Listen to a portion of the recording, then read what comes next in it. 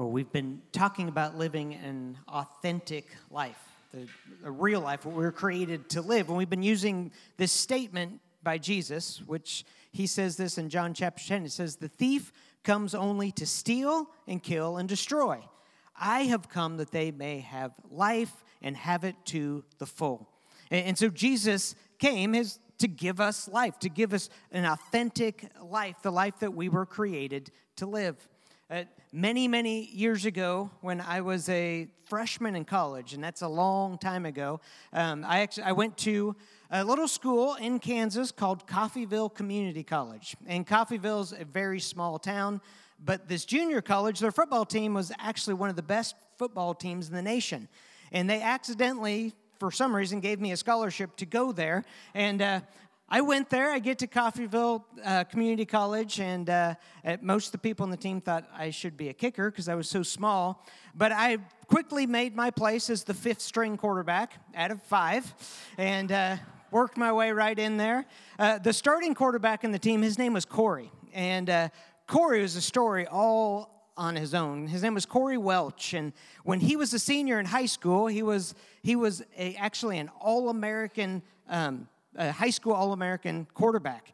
And he went to the University of Missouri from high school. He was actually a star in the basketball team, the football team. He was just this amazing athlete, 6'4". He was fast. He could just do anything.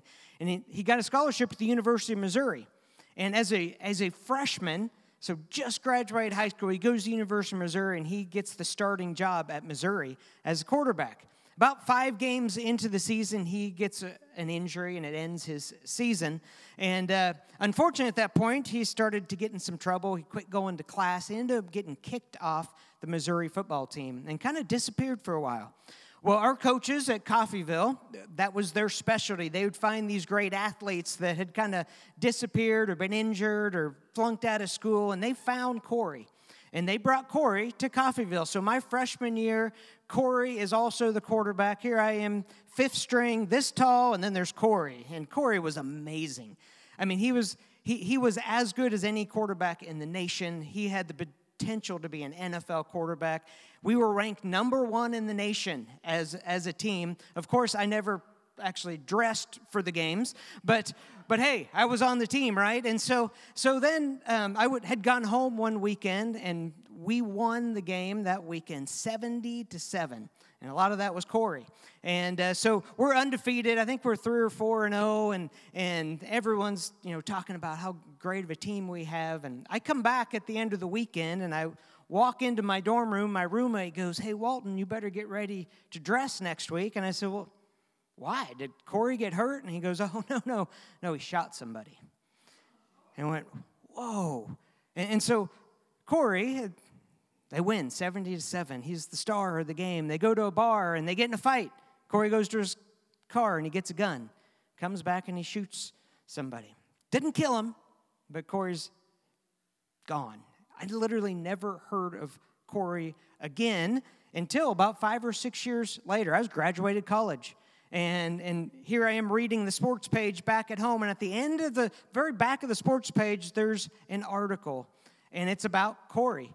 And it starts off, Corey Welch was found dead in a Wyandotte parking lot. It was a drug deal that had gone bad. He was 26 years old. And you go, wow, what a wasted life, right? I mean, this guy had all the potential. I mean, he had it all. And you go, and we look at that and we go, man, obviously, this guy wasted his talent. He wasted his ability. And this week, as I was thinking about Corey, obviously, I'm not Corey. I'm just me, right? But I'm uniquely me, and I'm created by God to live this life, just like Corey was created by God to live his life. And as I was thinking about that, I was thinking, I'm no better than Corey. I'm just a different story than Corey, right? Do you know how many hours of my life I've wasted?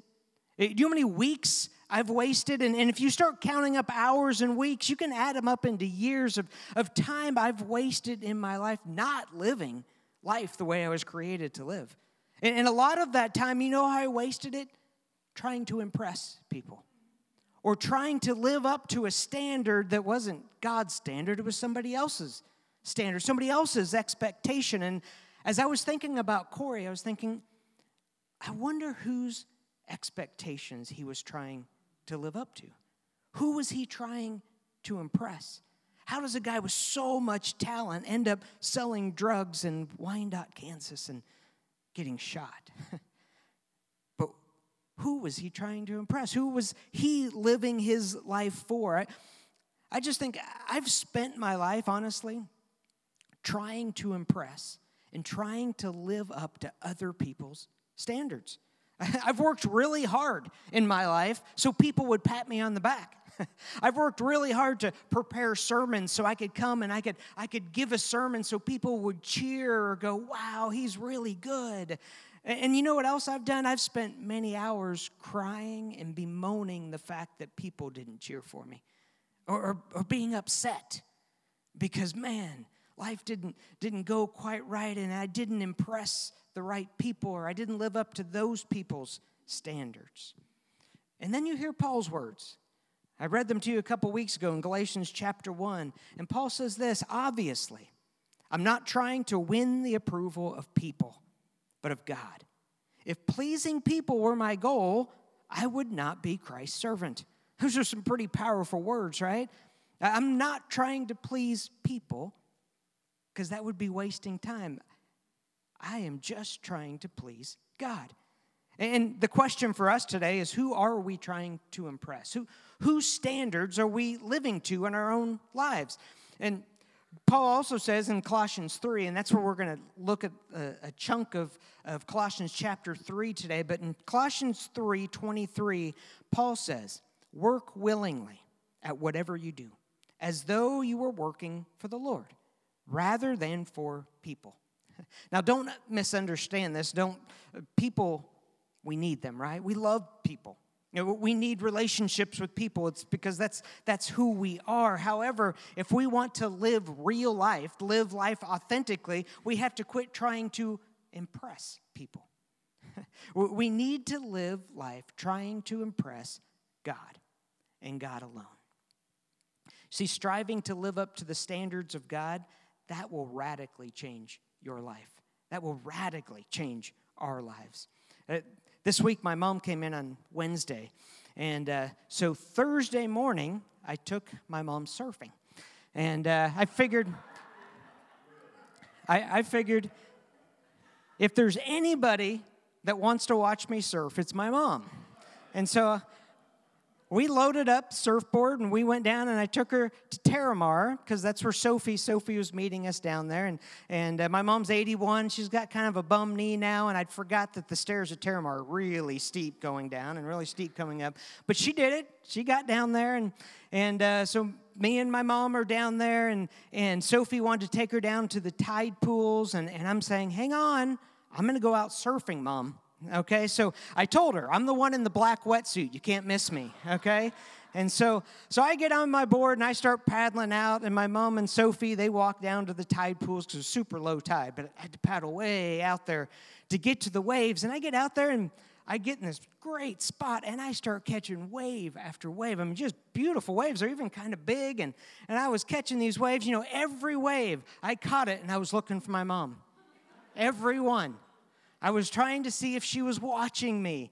And I went out there and I surfed for a while. And each one I was hoping my mom would see me catch this beautiful wave. And I paddled in and after surfing. And my mom goes, did you catch any waves?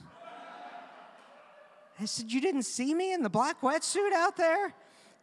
All that time trying so hard to impress her. And the thing is it's a natural thing, right? And we want people to be impressed with us. But here's the thing. I could have just surfed, right? I could have just enjoyed surfing instead of going, oh, man, who's watching me? Who's watching me? But we tend to live our lives that way. I mean, we're people now that we go on vacation, and we'll spend hours trying to get just the right picture of ourselves so we can impress people instead of just enjoying vacation, right? We spend 2 hours trying to get a picture, or we could spend 2 hours just being in that moment of being on vacation. We do things to get people to like us. We do things to get people to be impressed with us, or sometimes to even be jealous of us. And when we're doing that, we miss out on just being alive. Now, but Paul tells us about this new life that we're supposed to be living. When we are led by the Spirit, when we believe in Jesus, we have this new life. And so in Colossians 3:10-11, this is what Paul says. Put on your new nature and be renewed as you learn to know your Creator and become like Him. In this new life, it doesn't matter if you are a Jew or a Gentile, circumcised or uncircumcised, barbaric, uncivilized, slave or free. Christ is all that matters, and He lives in all of us. This is beautiful, right? This idea that impressing Christ is all that matters. Living to His expectation is all that matters. And I love in here that he puts, it doesn't matter. It doesn't matter if you're a Jew or a Gentile, and he lists all these things that really don't matter to us, but we could go down the list, right? It really doesn't matter what your job is or what your last name is or what you did yesterday or how much money you have or what kind of house you live in. It doesn't matter. What matters is Christ. in this new life, and I want us to hear this, you don't need to be like everyone else, and you don't need to be liked by everyone else. When I say that, you don't need to be like everyone else. You're uniquely you. You are created to be you and to live the life that God's given you. You don't need to be like everyone else, and you don't need to be liked by everyone else, because that's impossible. Not everyone's going to like you. Not everyone's going to be impressed of what you've done. And what we need to remember is that I'm me. You are you. God created you and I unique. And He created us to live this life that He has given us to the full. And so if we're going to impress God, if we're going to live up to God's standards, what does that look like? What does He expect of us? Well, Paul gives us that in verses 12-16. It says, since God chose you to be the holy people He loves, you must clothe yourselves with tender-hearted mercy, kindness, humility, gentleness, and patience. Make allowance for each other's faults. Forgive anyone who offends you. Remember, the Lord forgave you, so you must forgive others. And above all, clothe yourselves with love, which binds us all together in perfect harmony. And let the peace that comes from Christ rule in your hearts. For as members of one body, you are called to live in peace and always be thankful. You can read through this over and over. You're not going to find anything negative in here. And you're not going to find any, hey, you need to be rich, or you need to do this, or you need to do that. These are things that, this is just this new, beautiful nature. And I love how he wraps it up and he says, and let the peace of Christ rule your hearts and be thankful. Let peace and thankfulness rule your life. If you have peace with who you are, if you are thankful for the life that you have, man, that will change your life, to be at peace with who you are, to be thankful, not trying to impress other people, not trying to live up to others' expectations. I find it interesting in Colossians chapter 3, Paul in verse 18 starts to name off some different people like husbands and wives and fathers and children and then slaves. And he talks about these different people. If you're going to live this new life, this is how you're going to live life. But I find it interesting that at the end he mentions slaves. And he doesn't tell the slaves, hey, you need to get free. You need to fight for your rights or anything like that. Not saying that they shouldn't, but he just says this, work willingly. And he's talking to husbands and fathers and wives and children and slaves. Work willingly at whatever you do, as though you were working for the Lord rather than for people. In the NIV, it says, whatever you do, work at it with all your heart, as working for the Lord, not for human masters. What a picture, right? No matter what you are in life, what you do in life, what your job is, what your family situation is, it doesn't matter, is what he's saying. Work willingly at whatever you do. It's a powerful statement. And when you think about your life or your situation in life, some of us, we've chosen it, right? We love it, and it's great. And then there's others that, wow, we hate it. And it makes us angry. And when we get jealous, Maybe you're stuck. You feel stuck in the life that you have right now. Or maybe you're resentful of your lot in life.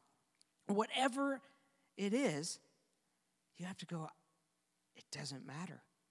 We're called to work willingly. The only thing that matters is that you work willingly and that you do it to please God. Doesn't matter the job. It doesn't matter your lot in life. It matters that you work willingly for what? For God, not for people. And if you change that little aspect in your life and you start working for God instead of people, it's going to change your whole attitude about everything that you do. Now, I promise you, and I told the first service, I never in my entire life thought that I would quote a Jimmy Buffett song in a sermon. And it's not Margaritaville, but it's a song that probably you've never heard of. It's simply called It's My Job. And I remember my brother loves Jimmy Buffett, and so whenever I'm in his house, he always has it playing. And there's a song that my dad loved, and this was the song. It's called It's My Job. And in this song, you just have to listen to these words. Again, I'm not a huge Jimmy Buffett fan, but these words are powerful. And it's a song about a guy that's a street sweeper. And listen to these words that Jimmy Buffett writes. In the middle of late last night, I was sitting on a curb. I didn't know what about, but I was feeling quite disturbed. A street sweeper came whistling by. He was bouncing every step. It seemed strange how good he felt, so I asked him while he swept. He said, "It's my job to be cleaning up this mess, and that's enough reason to go for me. It's my job to be better than the rest, and that makes the day for me." And you just have to picture this scene. Jimmy Buffett, this probably famous singer, sitting on the street, and here comes a guy. My first picture is the street sweeper guy driving the big truck, but that's not what it is. This is a guy with a broom walking down the street, sweeping up the messes that we've left on the street the day before.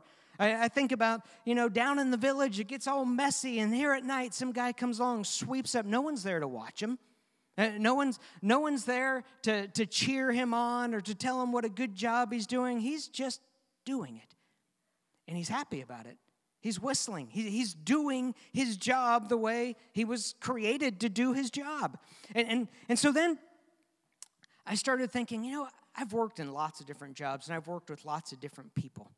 And it's very rare to find a street sweeper like this, right? That's whistling while he's working, that's bouncing with every step. In fact, usually I've worked with lots of people that are angry workers. They're mad at everyone else, or they're angry about the fact that they're working at that job. And there's complaining workers, the workers that are just complaining about everyone else, complaining about the customers, complaining about the boss. And then there's resentful workers. They're resentful of everyone else has a better position, or they're resentful they're even there, and they're resentful because they feel like they're doing all the work. And then you probably ran into people like this. When I worked at an oil company back in Kansas, my job was I sat in the office and I basically looked at a computer screen all day, and I told all the drivers where to go and where to take the fuel or the gasoline that day. And we had a whole bunch of drivers. And one of the drivers, when I came there, he was like 68 years old when I got there. And he'd been working for the company basically his whole life. And he was a very gruff guy, but he was a really good guy.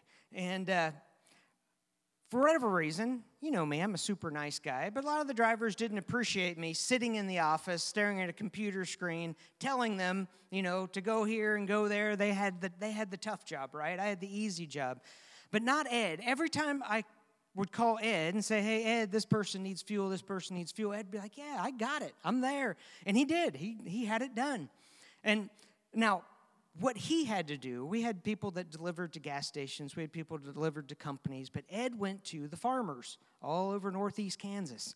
And in the farm fields, you drive out, and there's usually like a 300-gallon gas tank high up on some stilts, and usually weeds 2 to 3 feet high all around it, and it's usually rusty.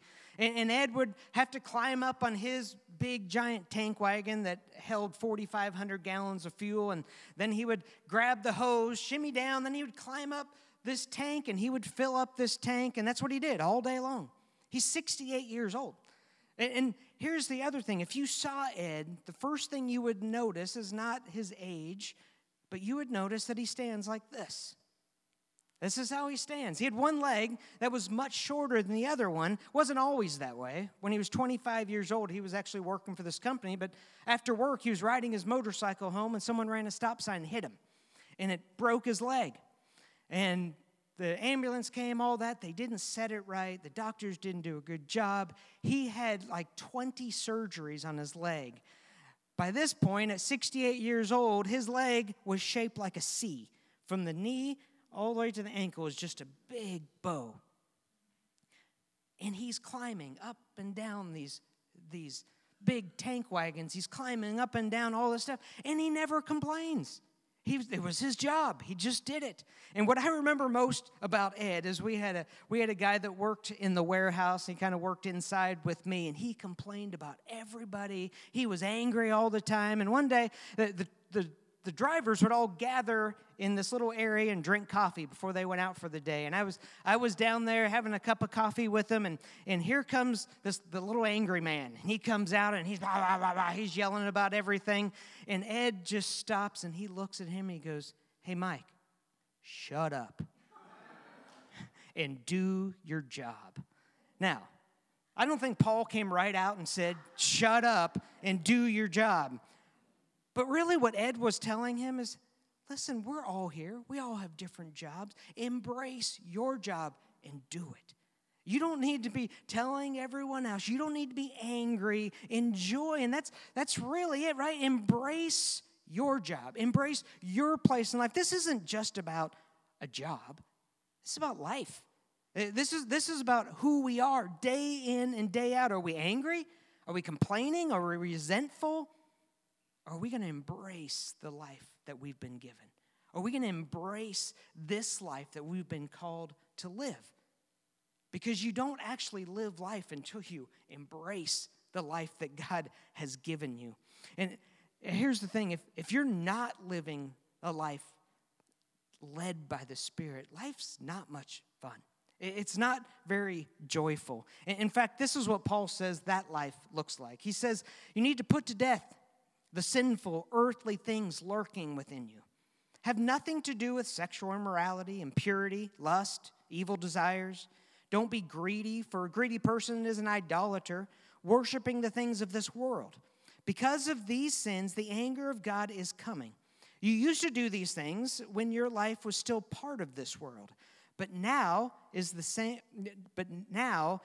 time to get rid of anger and rage and malice behavior, slander and dirty language. Don't lie to each other, for you have stripped off the old sinful nature and all its wicked deeds. If you just go through this and you can read it over and over, none of these things help you have a good life. We've all experienced them in one way or another, but all they do is steal from life. Remember, the thief comes to steal life, right? These things steal life. If you're going to live angry, rage-filled lives, if you're going to live with the sinful nature, life will not be good. If you want to live real life, what does Paul say? Put to death the sinful earthly things lurking within you. He talks about living. We used to live in the world. We used to want the praise of the world. We used to live for the expectations of the world. That's not what we live for anymore. So put to death those things, for you have stripped off your old sinful nature. Remember, for all of us that believe in Jesus, we have a new life. We've been given the Spirit of God living inside of us, a new life. When we live in the Spirit, man, life is good. Life is so good. Think about the street sweeper. You think about this guy. He's out there sweeping the street. We've left the mess, right? He's out there in the middle of the night, not getting any praise, whistling. Why is he doing it? Well, it's just what I do. This is what I've been called to do. And I was thinking about that guy and thinking, you know what? If I was the street sweeper, I wouldn't be very happy. I would be grumbling. I would be angry. You know what I'd be really angry at is all you people throwing the trash on the street that make me have to sweep it. And I remember one time, and I can't remember who told me, but someone told me, you know what, if it wasn't for them, you wouldn't have a job. If it wasn't for the people throwing all the trash on the street street sweeper wouldn't have a job. What a way to think about it, right? And all of a sudden, you're thankful for these people throwing the trash in the street because now I get to whistle about it and I get to just do my job. And it's a funny picture, but it's profound. It really is. It's profound. This, as followers of Jesus, is how our lives should look. People like Jimmy Buffett should look at us and go, what's going on here? They shouldn't be that happy. But we are that happy because we're not living for anyone else's expectations except for God's. If you want to live real life, the way we were created to live real life, remember, it's not about you. It's about Christ in you. It's not about the awards. It's not about the achievements. It's not about the cheers or the pats on the back. It's simply about Christ in you. Paul says, put on your new nature and be renewed as you learn to know your Creator and become like Him in this new life. It doesn't matter if you're a Jew or a Gentile, circumcised, uncircumcised, barbaric, uncivilized, slave or free. In other words, it doesn't matter what your name is or what your job is or what you did yesterday or how much money you have. That doesn't matter. Christ is all that matters. And He lives in us all. It's not about you. It's not about me. It's about Christ in us. I read a book when I was, the kids were little. I wasn't little. It was a Christian book. Max Lucado wrote it. And I love reading Christian books written for kids because I can understand them way better than adult books. And in this particular book, it was about these wooden people. And these wooden people had been made by the master, and they're all placed in this little village, all these wooden people. And these wooden people, somewhere along the way, they had discovered that they liked somebody. They had little stickers. They had star stickers. And if someone was really strong or really fast or really smart, these wooden people would run up and put star stickers on them. And the people that were good at everything, they had all these star stickers. And some of the wooden people would see the people with all the star stickers, and they'd run up and give them a star sticker just because they had so many star stickers. But then there were people that weren't that fast, and life hadn't been so good to them. And people would see them, and they'd give them dots because they weren't very good wooden people. And the more dots you got, people would see you and go, well, they got lots of dots. I'm going to give them a dot just because they have lots of dots. And that was the way things happened in this village. And the story focused in on one particular little wooden guy that was pretty bad at everything. And he was covered literally from head to toe with dots. And he felt really bad about himself. And he wondered, why did the master even make me? What purpose do I have? And one day he's walking along and he sees this little wooden woman. Her name was Lucia. And Lucia had no stars and no dots. And this little wooden man that's covered in head to toe with dots sees her and goes, there's something wrong with her. So he runs up to give her a dot. And the dot falls off. And he goes, well, that's impressive. So he tries to give her a star. And the star falls off. And he goes, what is wrong with you? You're not like all the other wooden people. What's your secret? And she said, well, I'm not worried about stars and dots. I don't care if someone gives me stars and dots. And he goes, well, how do you get them not to stick? Now, you shouldn't cry about little wooden people. I'm sorry. But how do they not stick? And she goes, it's simple. Every day, I go to the master. And I simply spend time with the master. And when you spend time with the master, your expectations become the expectations of the master and not everyone else around you. And you quit worrying about the cheers and the applause. You don't need stars. You don't need dots because it's not about us. It's about Christ in us. I'm going to have Megan sing a song is called Something New.